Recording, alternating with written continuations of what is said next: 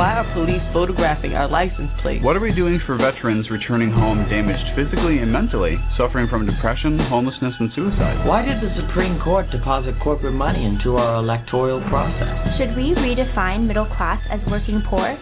Or is it just another Wall Street merger? What's really behind new voter picture ID laws in certain states?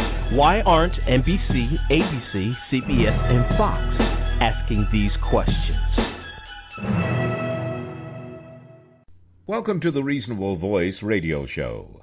I'm your host, Marcello Rollando, the Reasonable Voice.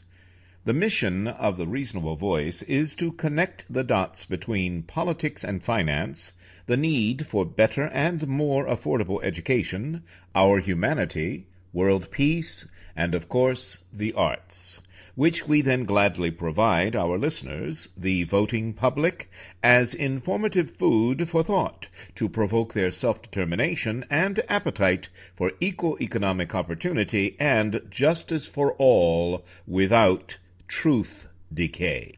The Reasonable Voices are advocates prioritizing education, preserving our history, leading by example for a peaceful and prosperous world by evoking and embracing both creative artists and political unity as solutions to our challenges. Welcome to the Reasonable Voices talk radio show. I'm your host, Marcello Rollando, and my guest today is a reasonable voice in so many social issues and human issues, and I just love his work. In any case, he is Film Director Sanjay Rawal. Sanjay worked in the human rights and international development sectors for 15 years and in over 40 countries before focusing his love for photography and storytelling onto filmmaking. His first two shorts, Ocean Monk, 2010, and Challenging Impossibility, 2011, were screened in over 20 festivals, including Tribeca, St. Louis, and Locarno. Sanjay then directed his first feature, Food Chains, and that's when I met him, which premiered at the 2014 Berlinale and then screened at Tribeca before securing domestic distribution from Screen Media. The film chronicled the battle of a small group of farm makers, the Coalition of Immokalee Workers, CIW, against large supermarkets and fast food chains. Welcome to the Reasonable Voices, Sanjay. How are you? Well, Marcello, it's an honor to be back. Thank you for having me. Oh, it's my pleasure, and it's always enlightening, but I think we're going to break all records with this discussion. So, your new documentary, 3100 Run and Become, says a lot in the title. It's been called an uplifting, intimate portrait of endurance runners and what motivates them. And it opens around the U.S. in theaters at special events, film festivals throughout the summer and fall of 2018, as soon as August. Yes? That's correct. We open in Santa Fe and Albuquerque in August and roll out week by week throughout the country before hitting New York at the end of October. Wow. And it all started with an unassuming Finnish paperboy? Tell us about that. That's correct. There's the world of long-distance running is varied and extremely interesting. The kind of modern version of long-distance running began actually in New York City in the late 1800s. Oh. There were things called pedestrians, and those were multi-day walking races held in Madison Square Garden around a quarter-mile loop. And as one could imagine, there was a lot of betting as to who would walk the most miles in a week. In the 80s, that was actually revived by the founder of the New York City Marathon, Fred Lebo, as well as a local Indian spiritual teacher named Sri Chinmoy. And those races were held around a 1-mile loop at the Flushing Meadow Park where the 1964 World's Fair was held. And, it sparked kind of a renaissance around the world for these multi-day endurance events where people would try to do the most they could. And it culminated in a race that's held every summer in Queens around a half-mile sidewalk loop where people from around the world come and try to average 60 miles a day over the 52-day window. Wow. To try to run 3,100 miles. Wow. And so our film basically chronicles that race and one particular runner a paper boy from Finland, as he tries to complete the race a record-breaking 14th time. Oh, wow. He had done the race 13 times. And, his lifestyle is incredibly Spartan. He lives in a small cabin outside Helsinki, delivers papers, as he's done for the last 20 years, delivers papers for 10 hours a day, and trains his mind through the simplicity of his lifestyle. His story alone, but the race, the way his life story, or actually his running his life story has rippled out all over the world. What is the title of your documentary? Is it 3100 Run and Become? That's correct. Okay. I had to say, it would be the most boring movie in the world to just show people running around a half-mile loop over and over. Uh-huh. But to show how and why these distances are even possible, we go around the world and interweave stories of a Navajo ultramarathon champion. The Native American traditions of running are long and deep. And running isn't just a way of life. Running is a way to connect your feet to Mother Earth, your breath to Father Sky. We spent time with the Kalahari Bushmen, one of the last groups on Earth that do what we all did hundreds of thousands of years ago, hunt by running, gather food by walking.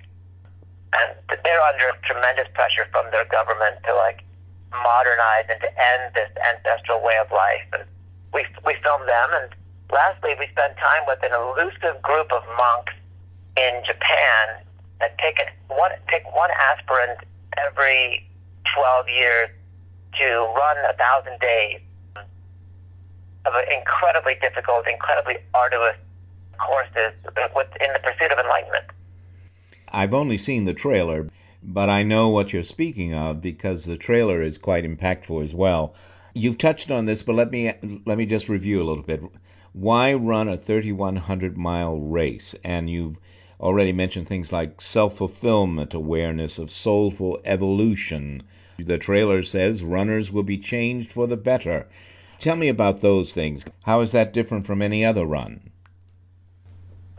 It's interesting because I did a 6-day race a few years ago, and anybody who has experience with running knows that, on certain runs, on certain days, we have the experience of kind of getting into the zone or the flow, and the mind's problems begin melting away. I ran this 6-day race, and it took me about 5 days of running for my mind to completely shut off. And when it did, and I kid you not when I say this, it's I understood some of the very deep truths and had some very powerful realizations about myself, and that came through running. Wow. And when we spent time with the Kalahari Bushmen who've been running and hunting for 125,000 years, they told us running and religion were intertwined. We didn't develop the Kalahari said, the Bushmen said, we didn't develop cosmology around our running because we were forced to kind of give meaning to this activity that supported our survival. They said running was the way we have always connected with our holy people, with our ancestors, with the living power of Mother Nature. And that's deep. Their culture is more than 100,000 years older than the oldest known religion. Wow. And so, in a sense, running was the religion of humanity. And what does that mean? It means that as animals, we're animals. As animals, the act of running unlocks something very deep in our evolutionary consciousness. And we don't do it now because we don't have to, and it's a shame because it's not that we've ever had to for physical reasons alone, but we had to for spiritual reasons.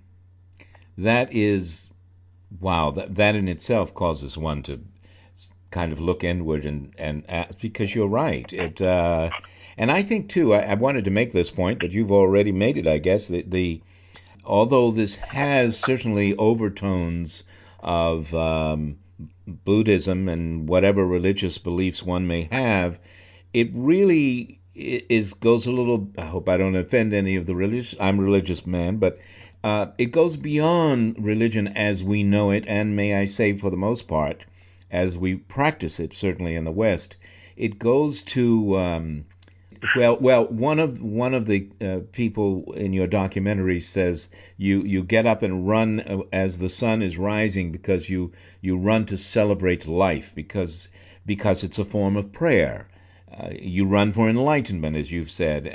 You run to survive, and you run to heal. Man, Sanjay, tell us. Wow. Is it? I love that symbolism, and I think it's not an issue with the core of what religions are, but I think it's an issue with how we practice modern religion. Yes. Even if you look at, like, we'll call them younger religions, like Christianity, all 2,000 years old, and they're younger, like, versus Buddhism, which is 4,000 to 5,000 years old, Zoroastrianism, Hinduism, and even younger religions like Islam, which is less than 1,000 years old. Pilgrimage, going places by foot, was an incredibly important part, and it wasn't. Like, think about it. Like, pilgrimages are hard. Yes. They're physical. You're going hundreds of miles, and it wasn't because people didn't have horses. Mm-hmm. But now we've almost made, like, religion lazy. Like, we drive places, we put our, like, headphones and meditate off of applications, but we've neglected the role of the body in spiritual practice. And that's... the body can integral part. Yes, body and mind, soul united. Yes, you're absolutely right. And after all, yes, they not only had horses, they had camels and elephants as well, but they chose to walk. That was part of what a pilgrimage was and is. Well, let's say this, if we haven't made it clear already. Sanjay's new documentary is 31 Run and Become, is more than about races and running. Although there's one fellow who says in the trailer, he says, this is a journey, but it's also a race. Is that just his competitive spirit or what? I love that. It's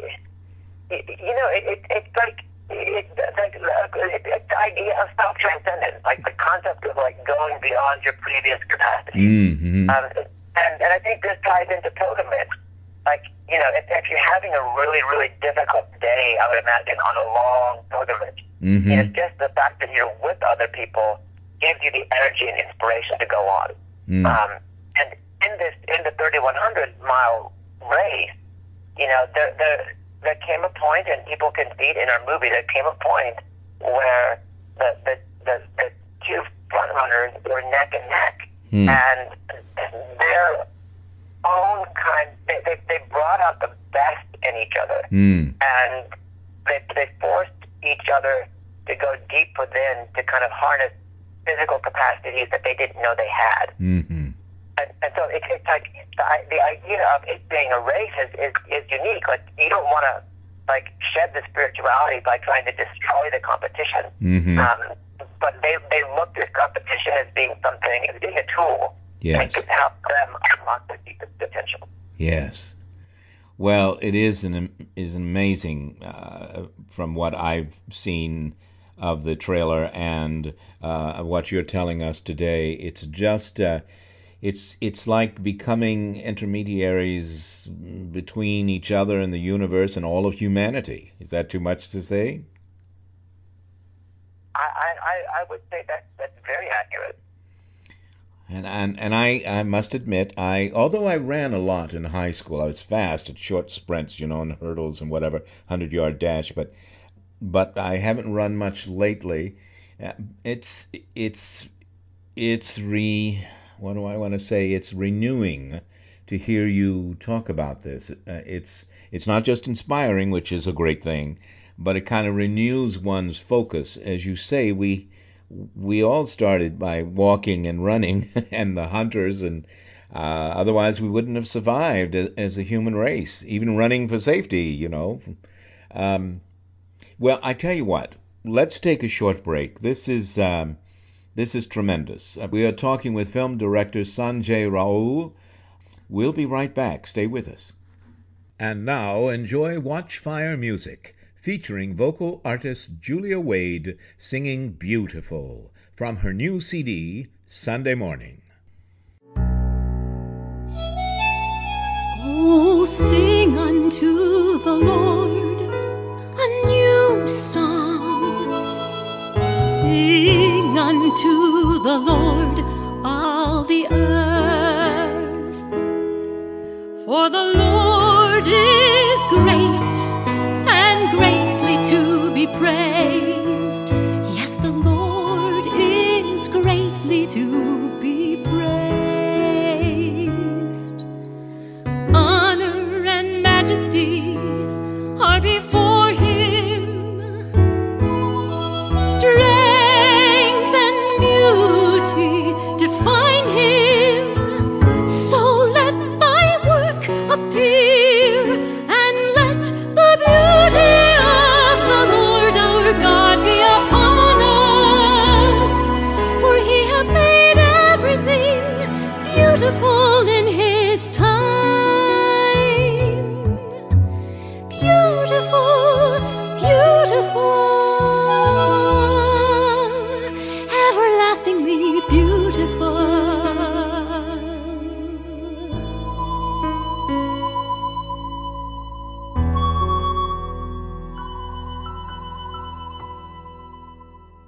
Welcome back to the Reasonable Voices talk radio show. My Reasonable Voice guest today is film director Sanjay Rawal, and we've been talking about his new documentary, 3100 Run and Become.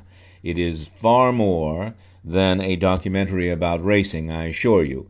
But, speaking of which, the New York Times, how did it describe it? I think it was the ultimate in foot racing and the longest certified foot race in the world. Am I quoting them exactly or close? That's correct. The 3,100-mile self-transcendence race is the longest certified running race in the world. Wow. And once you choose, I think was one of the things the monk said, once you choose your path, this path, you accept the hardship. What are some of those hardships? I mean, I heard things about you needed to gain weight to run because you're going to lose so much, blisters and toe issues, and running on the sidewalk can be challenging, but not all, of course, the runners run on the sidewalk, as we've been discussing. And but most of all, running with meditative focus. But I guess what I'm trying to say is, it's the body, the mind, the spirit, the soul coming together in this 3100 Run and Become. So all of those issues, physical, spiritual, mental, emotional, psychological, kind of come together. I think, as you've described it much better, come together as one, and at some point they are inseparable, or maybe they are separated. You tell me. The film really exposes the concept of running as a ritual, where it's not even about the journey of getting from place to place, but it's about your experiences at every moment during that journey. It's about your conscious awareness of your body, about your breath, of your heart, your mind, and ultimately your soul, and understanding that, like, running with a spiritual focus is one of the most powerful activities that one could do. This isn't kind of a new age theory. The film really, really explored how important and integral running was to humanity in our earliest millennia of existence, and to kind of extrapolate the use of running now for very specific spiritual purposes by the monks of Mount Hiei in Japan. They were the first that brought Buddhism from China to Japan, and they founded Tendai Buddhism, which is the one might say was the precursor of Zen Buddhism. We look at the running spirituality of the Kalahari Bushmen, the oldest tribe in existence on the planet at 125,000 years. Wow. And at the role that running played with Native American cultures. As you know, like there were actually in modern history in the last 25, 30,000 years, there were no horses in North America. Horses were only brought by the Spanish conquistadors. So Native Americans, to go from place to place long distances, would either roam by foot, but if they wanted to spread messages or deliver goods, they would run. Wow. And there's something deep, the idea of running 50, 60, 70, 80, 90 miles through desert, through mountains, and what it takes to be able to do that. And Native Americans would consciously channel, learn to channel the power of Mother Earth and Father Sky to give them the energy to achieve those great distances. You know, I certainly was very much aware of Native Americans running and walking great distances, but was that still the case when Columbus arrived and others arrived from Europe? Were we original, the second original Americans, were we the invaders of Native Americans, walkers as well? You know, the horse brought advantages to Native American tribes, and certain tribes, they use horses better than others. At the same time, Native American running was really, really strong up until the times when, depending on the tribe, the U.S. government or colonial forces forced natives onto reservations. They separated them from their ancestral food systems. They annihilated them, killing elders, and that's effectively destroying their spirituality. And so now in Indian country, you see a metastasizing of nutritionally based issues like obesity and diabetes. Yes. At the same time, like you don't see the same type of participation in running. That's changing. We did a lot of work with a group called Wings of America. Wings of America people are based in Santa Fe and Albuquerque. One of the preeminent organizations in the U.S. that's working on revitalizing native running, not just for health purposes, but to address the historical trauma of genocide, and to reconnect Native youth with this activity that was such an integral part of Native American spirituality for tens of thousands of years. Wow. So luckily it hasn't all been destroyed, but not much of it is left in comparison with pre-contact, yes, pre-colonization. Exactly. How, there's so much that's so spiritually moving, as we've been discussing, and so mind expanding. I just, how in a practical sense how was it making a documentary that answers such soul-searching questions like, what would you do to transform your life? I mean, wow. How far would you go to change yourself? I mean, any one of these is just amazing. And this last one got to me because I think only because, as I mentioned to you off air, my right knee is giving me trouble. Would you drive? Would you fly? Would you run? How did you approach that? I mean, it seems huge, to put it mildly. That's a really, really good question. We really began organizing this film as we began meeting these representatives of these cultures. We didn't want to, lay out questions that we would tackle. We wanted it to be a deeper exploration into things that we didn't know.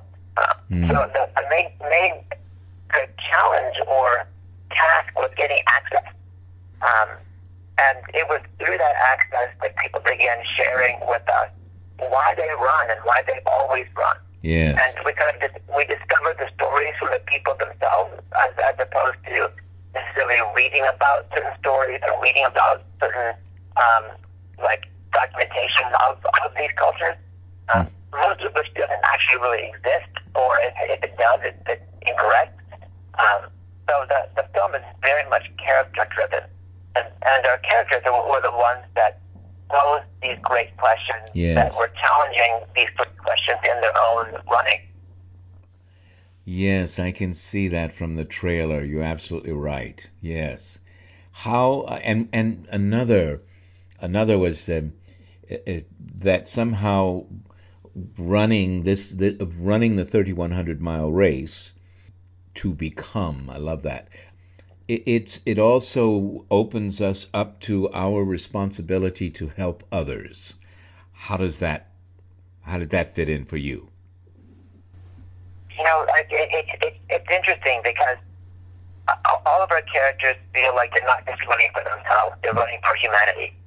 And, I kid you not, one of the kind of deepest experiences that a lot of these runners who approach running with spirituality feel is that by connecting themselves to greater energies in the earth, in the air, and the skies, deep within themselves, they're making their own lives better. And in simply doing so, they're making the world better. It's the same, kind of the same adage that, you want to better the world, start by bettering yourself.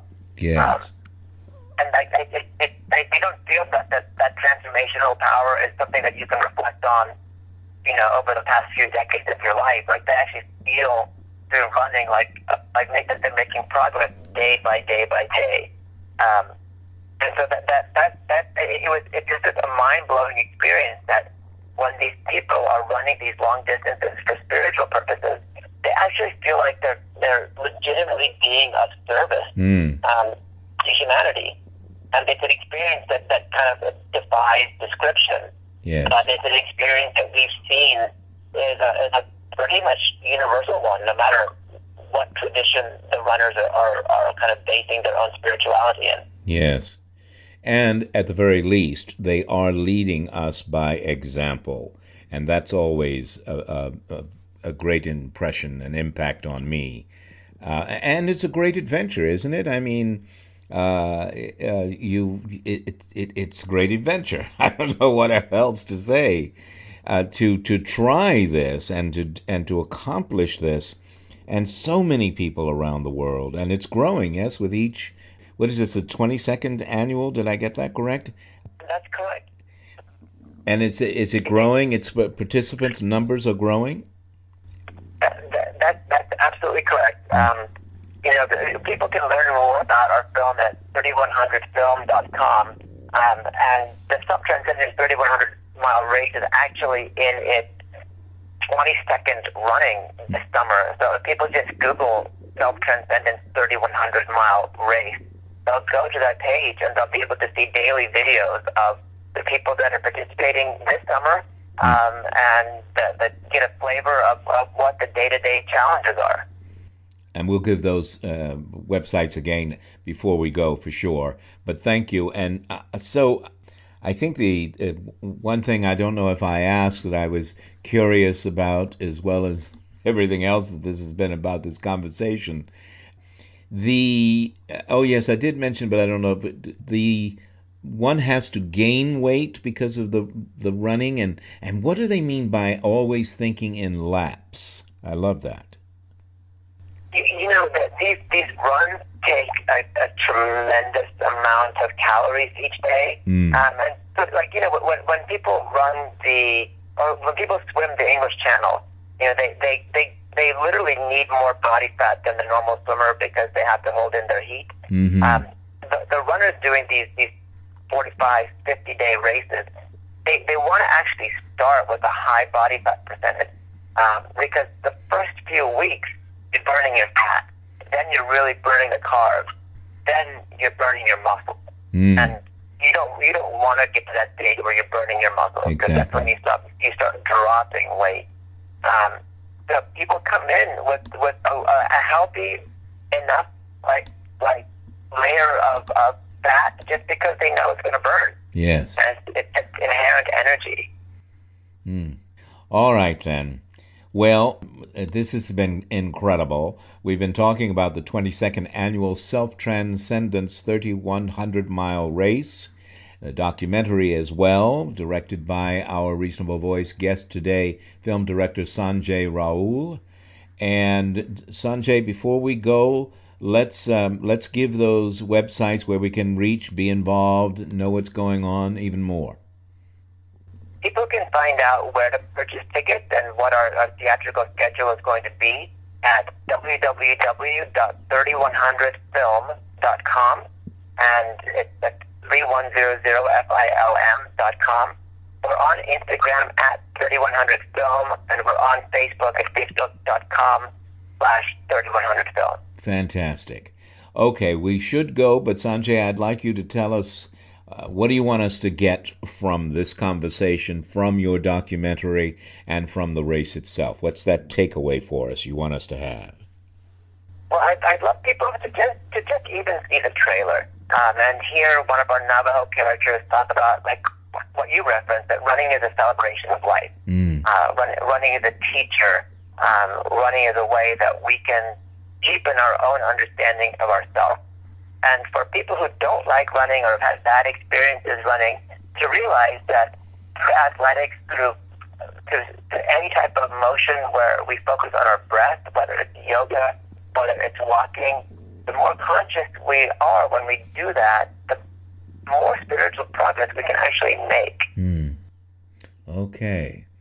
Excellent. All right.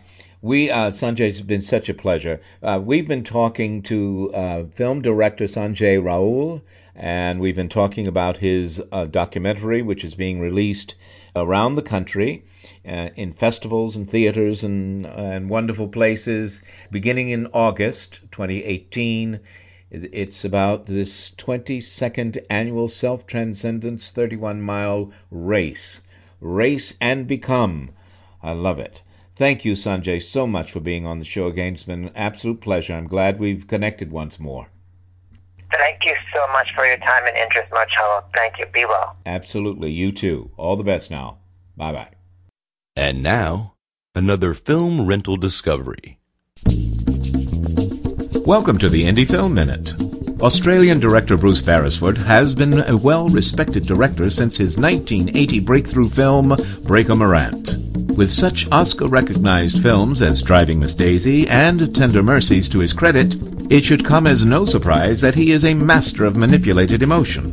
Mao's Last Dancer tells the true story of Li Kunsin, plucked as a child from farm life in rural China to become a state-trained ballet dancer. Li was a part of Mao Zedong's plan to develop great athletes and artists who could demonstrate to the world the triumph of Chinese communism. He is ultimately chosen by the state to travel to America, representing the superiority of his homeland. Li interns with the Houston Ballet Theater and becomes a star. When he decides to defect and remain in America, a potentially embarrassing major international incident looms.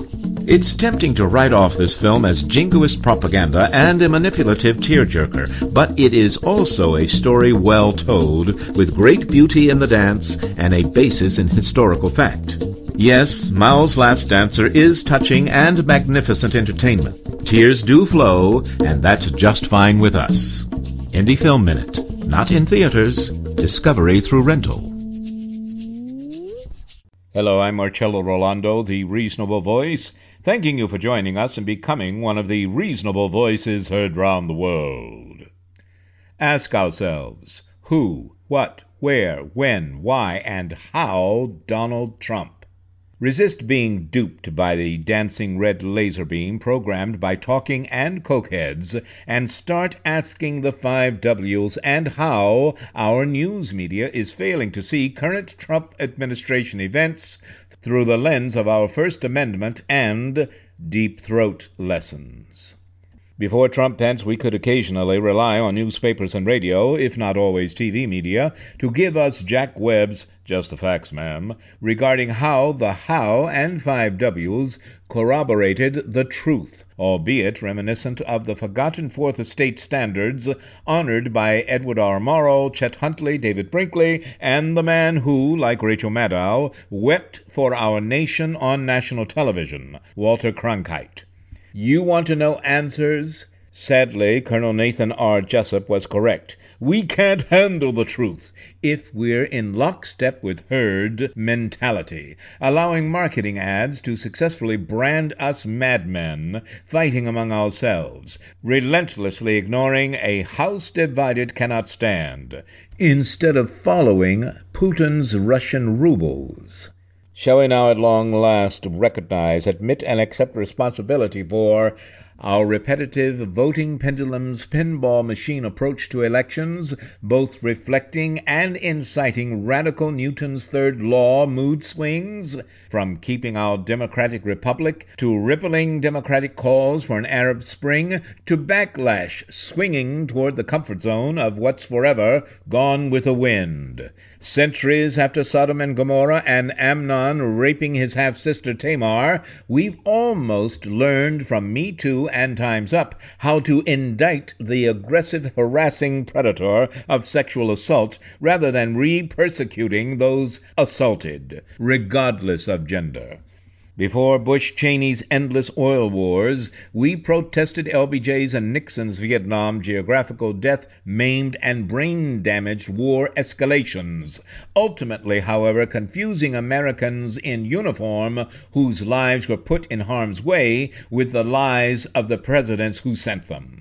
Following precedent set by Mark Foley's assault on congressional pages and Larry Craig's wide stance pickup line, we've endured Republican hypocrisy, publicly bashing LGBTQ rights, while men like Ed Schrock and former RNC chair Ken Mailman secretly experimenting with their sexuality, possibly even ignoring the pleas for help from sexually abused Ohio State students.